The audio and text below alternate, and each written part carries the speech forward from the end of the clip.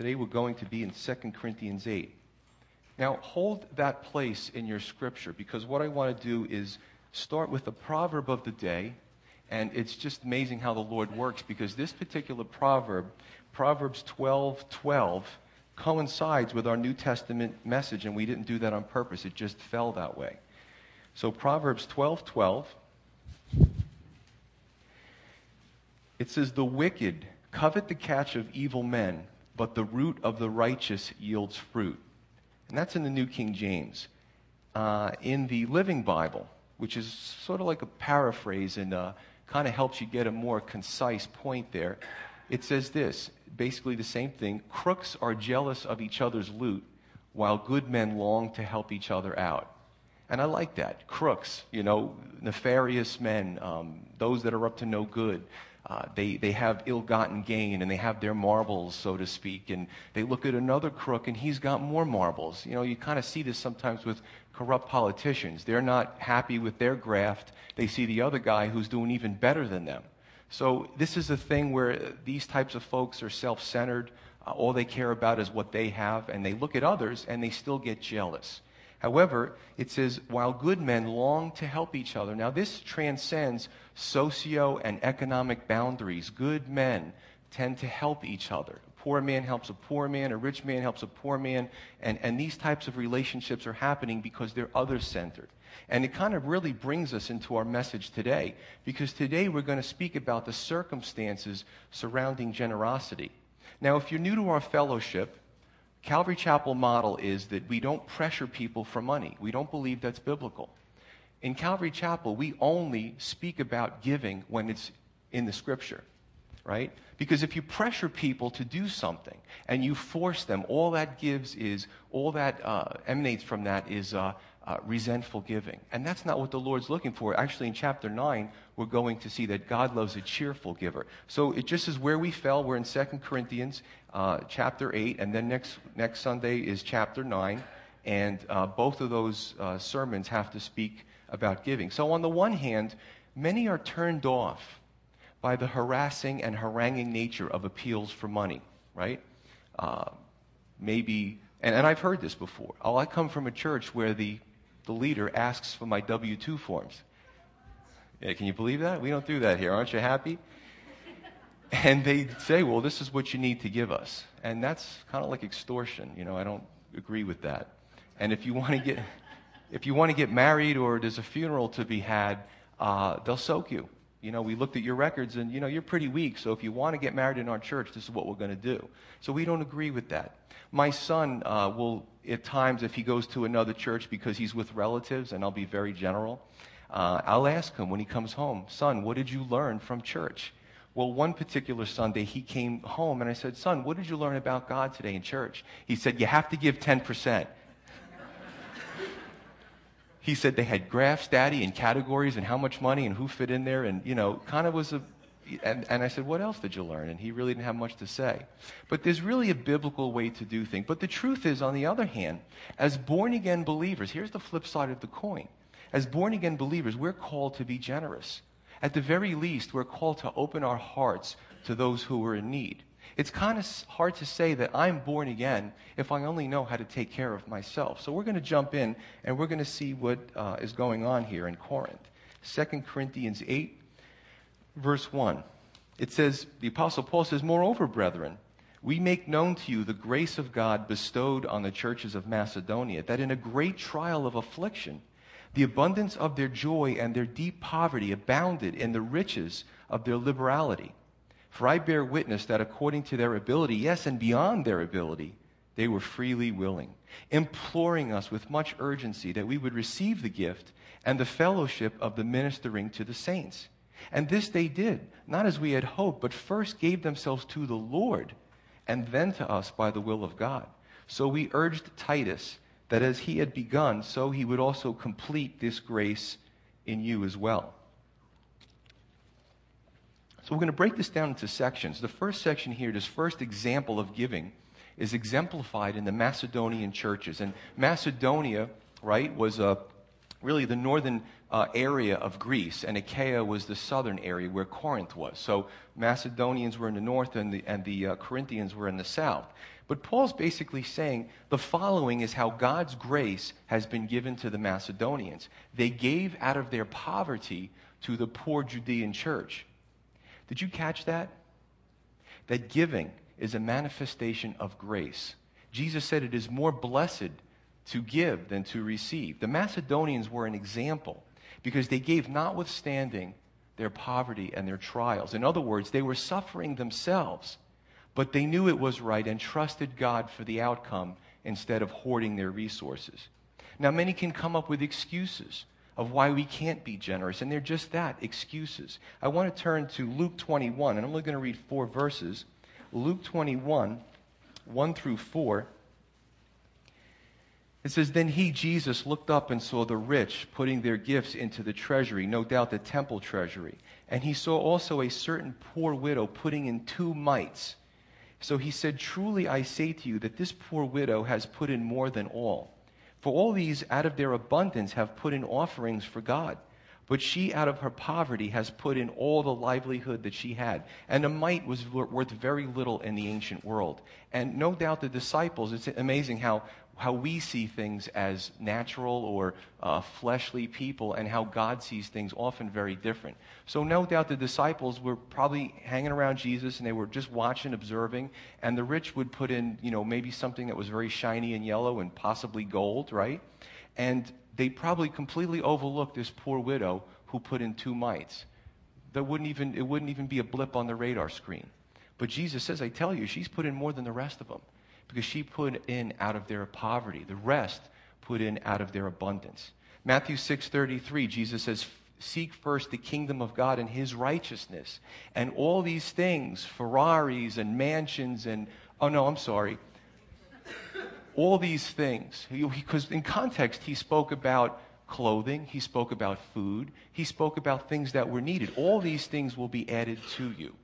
And verse 5 is a key here because the Macedonians, they first gave themselves to God and then gave themselves to giving through the Apostle Paul's appeal. You see, giving is a spiritual exercise. Just like when you go to the gym and you pick up your weight and you start pumping your arms and they start getting bigger over time.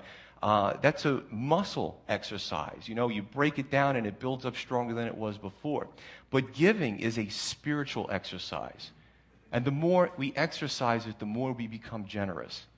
And in verse 4, you can almost see Paul telling the Macedonians, you guys are in rough shape. And I'm paraphrasing.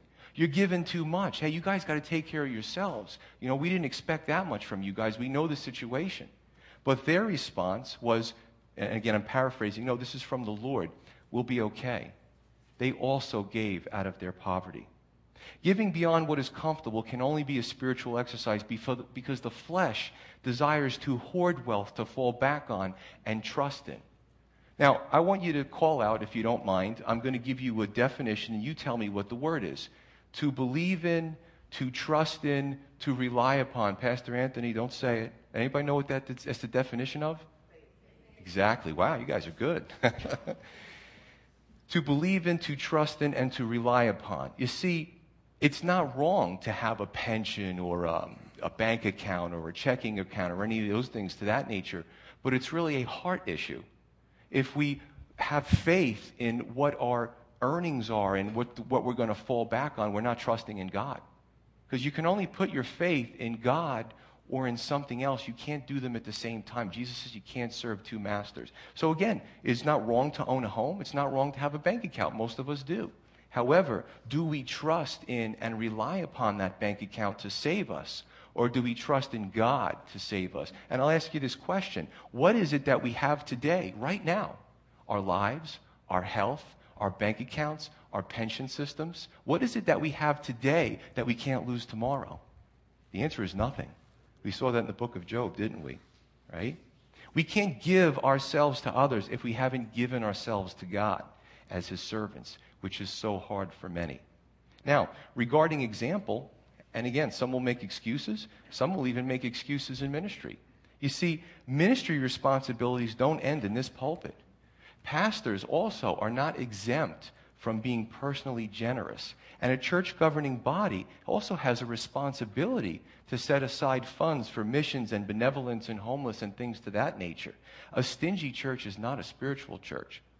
You see, Arthur Brooks, which is amazing because he wrote this book called Who Really Cares, right? And he was an admitted liberal professor from Syracuse.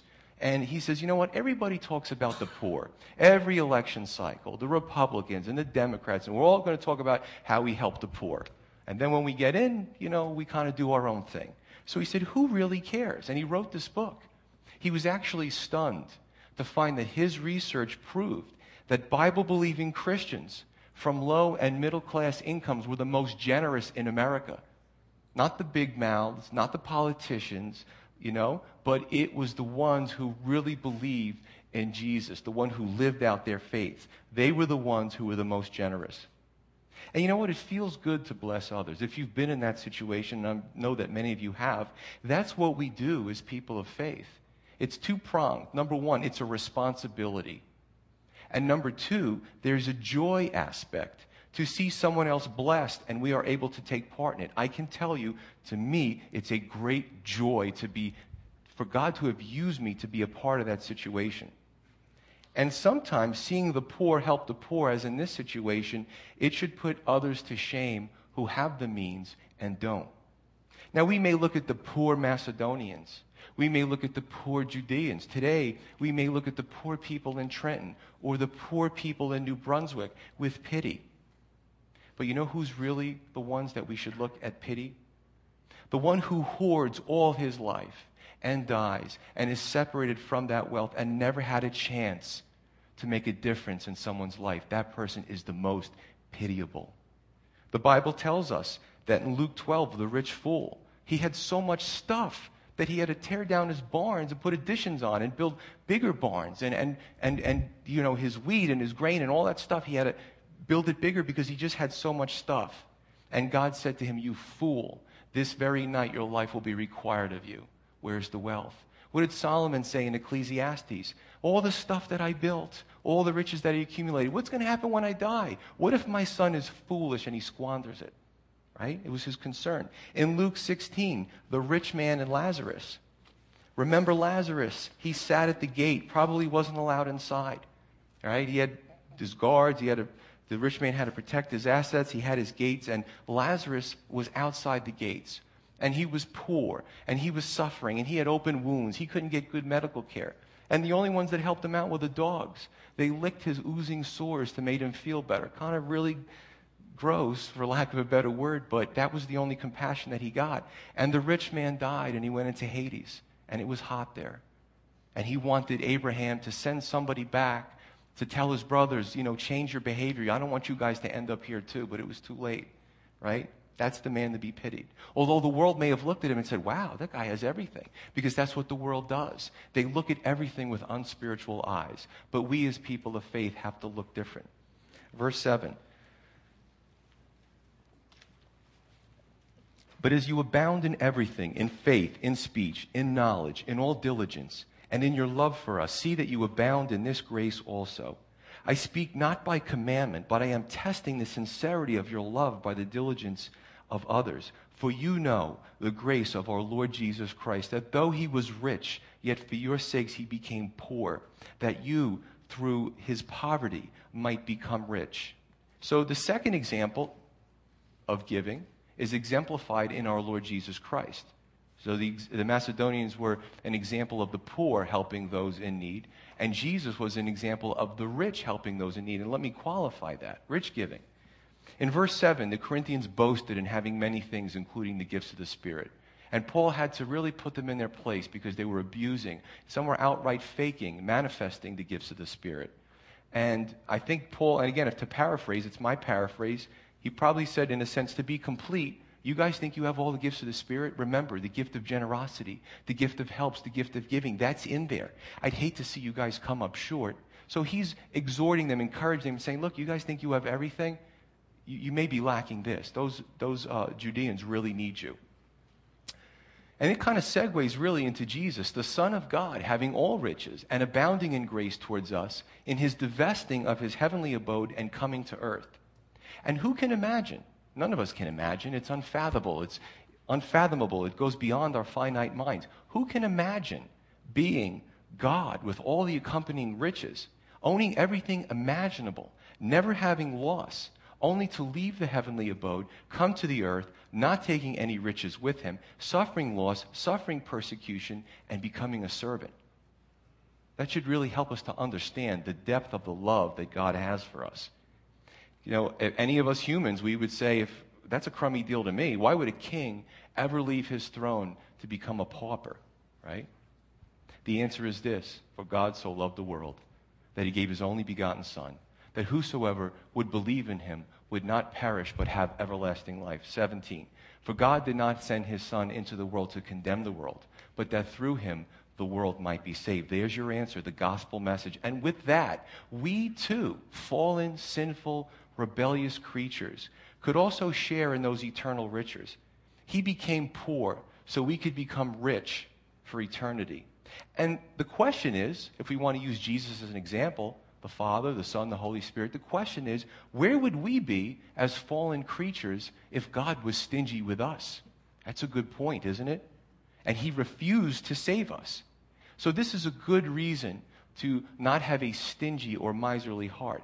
See, God sets the example. Jesus set the example in his word and following his word. And even the parable about the unforgiving servant. God says, I forgave you. I expect you to forgive others. I've been generous with you. I expect you to be generous with others. Don't shut your heart from someone in need.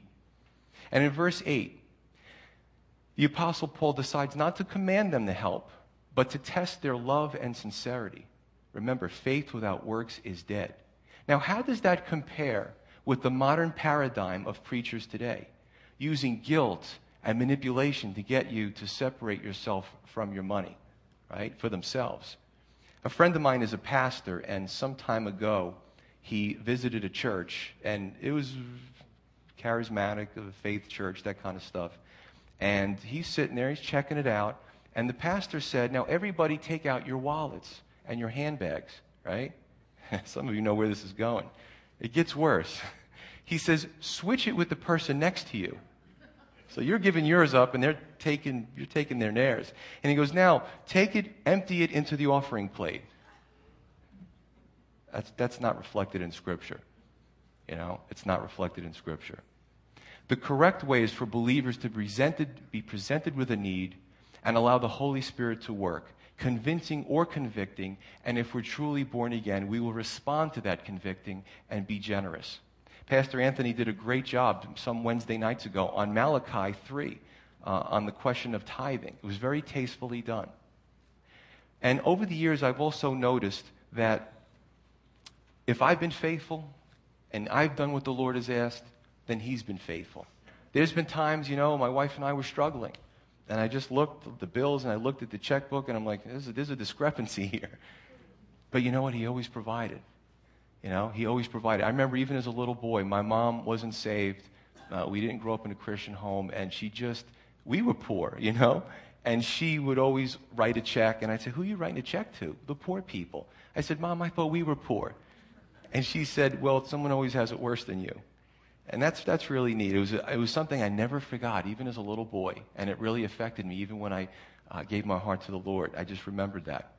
Verse 10, Paul says, and in this I give my advice. It is to your advantage not only to be doing what you began and were desiring to do a year ago, but now you also must complete the doing of it, that as there was a readiness to desire it, so there also may be a completion out of what you have.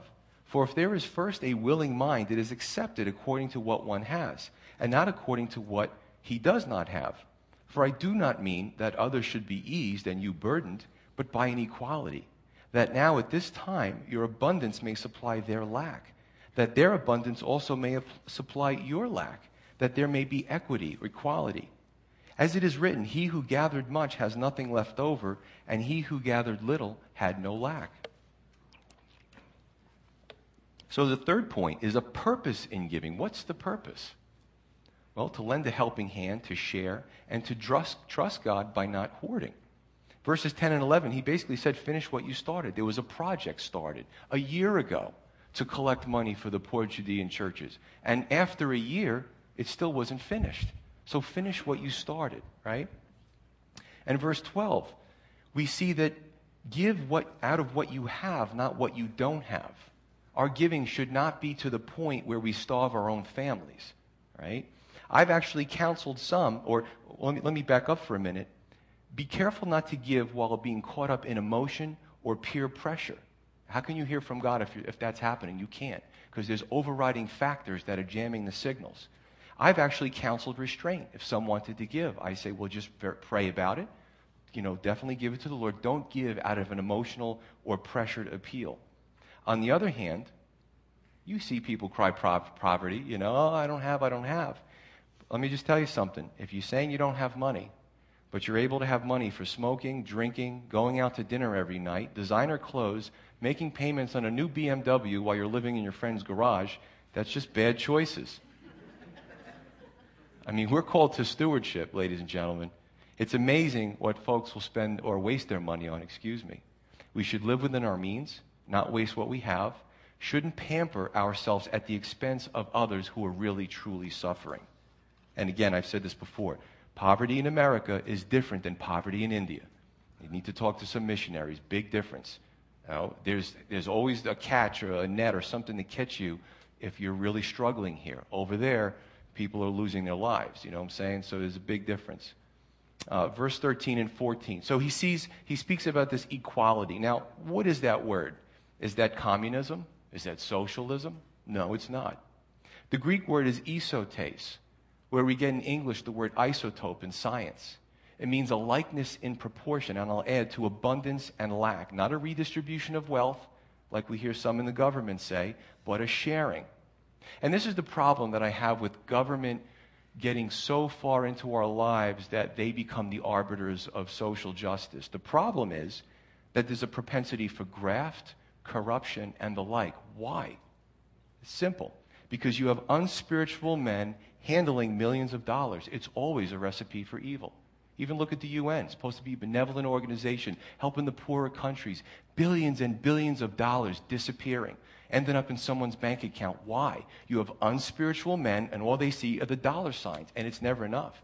I can take $1, I can take $1,000, then it becomes 100,000, then it just doesn't end. Where does it end? Right? It doesn't end. Years ago, houses of worship were more efficient in social programs than the government. It's what we should be doing. It's a higher command. However, unfortunately now, houses of worship, we consider ourselves evangelicals. Look what's going on in the evangelical world. There's these guys that they're pastors or preachers, and they are worth multi-million dollars. They have their own private jets, their mansions, and, what's the purpose? What's the purpose? So houses of worship, we're supposed to be able to, through the Bible, through the generosity of Christians, distribute to those who are in need. But a lot of that's changed too. How can we love God and ignore the needs of others? The answer is we can't. And he does quote something here in verse 15. He says, as it is written, he who gathered much had nothing left over, and he who gathered little had no lack. I want to take you to Exodus 16. In the Old Testament, Exodus 16, right after Genesis. I'll just read it in its entirety. This is when the manna came. Manna in the Hebrew literally meant, what is it? This stuff came from heaven, like coriander or whatever, is like snowflakes. And God told them to gather it up for food for themselves. But he had specific instructions. Verse 15, he says, so when the children of Israel saw it, they said to one another, what is it? For they did not know what it was. And Moses said to them, this is the bread which the Lord has given you to eat. This is the thing which the Lord has commanded. Let every man gather it according to each one's need, and 1 omer for each person, according to the number of persons, let every man take for those who are in his tent. And the children of Israel did so and gathered some more, some less. So when they measured it by omers, he who gathered much had nothing left over, and he who gathered little had no lack. Every man had gathered according to each one's need. And Moses said, let no one leave any of it till morning. Notwithstanding, they did not heed Moses. But some of them left part of it until morning, and it bred worms and stank. and Moses was angry with them. So what happens is they're gathering the manna, and God was very specific. Remember, we say, well, God makes these rules and they're so oppressive. Every rule that God has is for our own good. The whole idea, according to Paul, and if you look into Exodus, for the gathering just enough for your family's need for that day, was that God wanted you to rely on him. Some were tempted, when nobody was looking, to get a whole bunch of omers together, right? And, take it with them and put it in their tent or wherever they lived. And it started to rot and stink and breed worms. God would not allow it to last for the week, because he was trying to show them, you need to trust me for your daily needs. The only difference was, I believe, the day before the Sabbath, they could gather more for the Sabbath because they weren't supposed to work on the Sabbath. That was the only part that he was allowing there. But the whole idea was to condemn the hoarding principle. Now, Paul is using this when it comes to being generous. In other words, number one, you're not relying and not trusting on God. Human nature and the flesh wants financial security, get this, autonomous of God. It's a hard issue. Again, so many say money is the root of all evil. Money is not the root of all evil. It's inert. It's a medium of exchange. We used to barter. Now we use paper money, and it's backed by the government. Money is not the root of all evil. It's the love of money that's the root of all evil. So when you want to gather too much manna, or you want to gather too much money, and your heart is saying, I can't trust God. I have to do it myself. I have to do it my way. This is how it's going to work. I remember Ted Turner was worth $2 billion. And he was concerned, he's getting up there in age. He was concerned that he didn't have enough money for his retirement with $2 billion. Ted, what planet are you on? What do your bills look like? But the second point is we see the greed of those who wanted to collect more than the others and have an edge over the others. Now, both of these principles are applied in giving. I want to read one verse in 1 John 3:17. I love this. I think I'm praying about going to 1 John after this, because this is just a very powerful book. 1 John 3:17. He says, "But whoever has this world's goods, material goods, and sees his brother in need and shuts up his heart from him, how does the love of God abide in him?" The answer is it doesn't. How can we say we're born again, have abundance, see someone in need, and say, like in the book of James, yeah, be warm and fed, but not by me. Maybe somebody will be nice and come along and help you out, but it isn't going to be me. And this is all through the Scripture. How can we see someone in need, have the ability to help them, and just ignore them, right? It's kind of neat, the whole thing with Haiti. There was just such an outpouring that Samaritan's Purse was overloaded in the first few weeks. They're like, they had to get their bearings because so many people called up and wanted to help. How could you not, seeing what happened to these people, right? Verse 16. "But thanks be to God, who puts the same earnest care for you into the heart of Titus. For he not only accepted the exhortation, but being more diligent, he went to you of his own accord. And we have sent with him the brother, whose praise is in the gospel throughout all the churches. And not only that, but who was also chosen by the churches to travel with us with this gift, which is administered by us to the glory of the Lord himself, and to show your ready mind. Avoiding this, that anyone should blame us in this lavish gift which is administered by us, providing honorable things not only in the sight of the Lord, but also in the sight of men. And we have sent with them our brother, whom we have often proved diligent in many things, but now much more diligent because of the great confidence which we have in you. If anyone inquires about Titus, he is my partner and fellow worker concerning you. Or if our brethren are inquired about, they are messengers of the church, the glory of Christ. Therefore show to them and before the churches the proof of your love and of our boasting on your behalf." Paul was very firm. I really like Paul. But he was also very loving and exhortative. If he had to be firm, there was a love motive behind that. And you can almost hear him saying, I know you can do this. I know it's in your heart. You're struggling a little bit, but I know you're going to do the right thing. Be the better person. Right? Good lessons in life. So the fourth section here is policies in giving. The dynamics of collection, character, and accountability aspect. Titus and trustworthy brothers would be appointed the task of collection and transportation of the funds. Now, a few factors are here at work for collecting the financial gift, no doubt a monetary gift, for the hurting churches. Number one, those involved needed to be trustworthy. These brothers had a good reputation acknowledged by those around them. Two, more than one person would travel with the gift for accountability. And, here, it's kind of cool because we try to do everything in Calvary Chapel that's based off Scripture. And we have a good system here, too.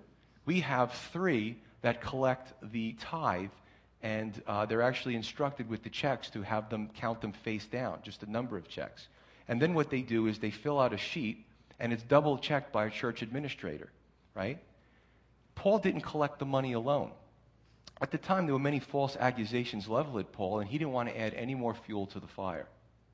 And it's good to be above board and accountable when it comes to money, because money to some is like a drug. You say, oh, the heroin junkie or the alcoholic. There are some that are addicted to money. It's a drug to them. They're addicted to lavish lifestyles, and it's just as poisonous and it's just as sinful as heroin, okay? And it's just as addicting. So, checks and balances, and again, I'll just expound a little bit more. What I like the way we do things here is that we have our checks and balances, and the pastors don't see what you tithe. You could tell me, oh, I tithed last week. I wouldn't know the difference, and I don't care. The only thing that we do as pastors is we see the aggregate budget or the aggregate amount so that we can make a budget off of. Every year we redo the budget based on what's going out and what's coming in. That's a great system, and I love that because, I could say, hey, I'm a great guy, I'm a pastor, but I would prefer that I don't see it because I don't want to take the chance on my heart being prejudiced for or against someone based on what they give. And I think that's a good scriptural thing to look at. The worst examples of church are when wicked men use ministry as an opportunity to get wealthy. So when I tell people I'm a pastor and I'm out and I'm trying to talk to them about the Lord, there's plenty of speed bumps, right? I can't look at God as my father because my father beat me. Okay, we got to get over that speed bump. Or, you know what, I don't want to go to church and I don't care about hearing about Christianity because all they want is your money. That's another speed bump. And I'll tell you what, that's one of the most common speed bumps that I hear. And some of it's just chaff. It's just an excuse for not wanting to change their life and be accountable to God. But some of it is real, especially if you watch television. You watch enough TV and you see what's going on in the Christian world, you think that they're all about money. They all want your money and they all spend their money, your money, and they make themselves wealthy. The fourth point, verse 23, that these brothers at the end, the ones who helped to collect, were called, in the Greek, apostolos, which is where we get the word in English, apostle. So here's a spiritual office. You can't have unspiritual men handling money, and that goes back to the government example. That's why it's almost, listen, the bigger the pot, all right, the bigger the pot that the government has and gives to somebody to run it, the bigger the chance for graft, especially if you have unspiritual men dealing in that situation. Even board members. Not only should they have a financial savvy, but they should be primarily a spiritual office, right? I had a board, and I had board members over the years, and there was a time where I had, I'll just speak in generalities, that one or more board members started to go away from following the word, not showing up so much on Sunday, not coming out to and keeping themselves accountable with the word. And I got a check in my spirit, and I knew that I was going to have a problem. And what eventually happened was fear and things to that nature caused them to try to hoard the money. And I said, no, we have to have a good portion of it to go out. The church needs to tithe also. We need to help people. We need to have benevolence. We need to help the homeless. And that's what you're going to get. If you have unspiritual folks on the board, you're going to have problems. And I did, but thank God they're not here anymore. Personal word on generosity. Let me just wrap it up. And I'll just say this, and this is the glory to God. Prior to being saved, well, my wife hears this, she's going to laugh. Prior to being saved, I was a miser. I really was. I was very stingy. I would actually have a little piece of paper. If you owed me $2, I would write Bob, $2. All right, I don't do that anymore, okay? I'm just telling you what I used to do. And the more I try to hold on to my money, the more I couldn't hold on to my money. And I was like, I don't understand it. I collected all my $2 notes. Why do I still not have enough money? Right? But when I gave my heart to the Lord, all that changed. And it was a joy to share that with others. One thing I found is that the more I matured and my heart became generous, the less I found that I never lacked. And there's also a motive issue here. This is important. We don't give to God because we're looking to double our money. When we tithe and we give to the poor, we're not playing the divine Powerball, okay? Let's get that straight. Some people have the wrong impression about giving. So if I give 1,000 to the church, by the end of the year I should have another 10,000. That's not what we're doing here. That's a hard issue again. We give because generosity comes from God. It's an evidence of a changed life, and it's an overflow of the Holy Spirit working in our lives. Okay? I would remember sometimes my wife and I would sit down, and, all the neighbors would get in the pool and the renovations and the new car. And it'd be like, a certain time of the year, I'd say, we accumulated some money in the bank. And before we ever did a home improvement or something like that, we would look at our tithing. We would look at our generosity. And we would kind of make fun. We would laugh at ourselves. We'd like, the hungry kids in Africa again. The missionary family. Oh, yeah, okay, I guess we're going to have to wait on the home renovation. But it's true. When you weigh out blessing somebody in need and doing something for your house that's not going to last forever, what should really weigh out in all that, in the balances, right? I want to close with one proverb, and we'll go to prayer. Proverbs 28:27. It says, "He who gives to the poor will not lack, but he who hides his eyes will have many curses." James actually says that if you have it in your power to do good, and you do not do good, to him that is sin. Let's pray. Father in heaven, Lord, we love your word. It's just a joy every Sunday to dig deep into your scriptures and to see how it applies to our life, Lord. Lord, we just pray that it settles down into our heart and it manifests in all aspects of our lives, Lord. So we just go before you right now and we just ask, while you're blessing us with your word and we're holding it in our heart and we're looking forward to the fellowship after service, I just want to say, if there's anybody here today that doesn't know Jesus, maybe you haven't read the Bible before, maybe you got little smatterings of a verse here and there, but you've never really opened God's word, and you're saying, boy, God's word is really instructional to my life. This word has power. It's not me, because Romans 10:17 says it's faith comes by hearing and hearing by the word of God. It's because I was reading the scripture to you and you were looking at it on the page. God's word is powerful. Jesus was the Logos, the word of God. So I just would want to say that if your heart is being moved, you're being stirred, while Dave's playing worship, I would ask you to come up out of your seat, come to the front, and I just lead you in a prayer. You're not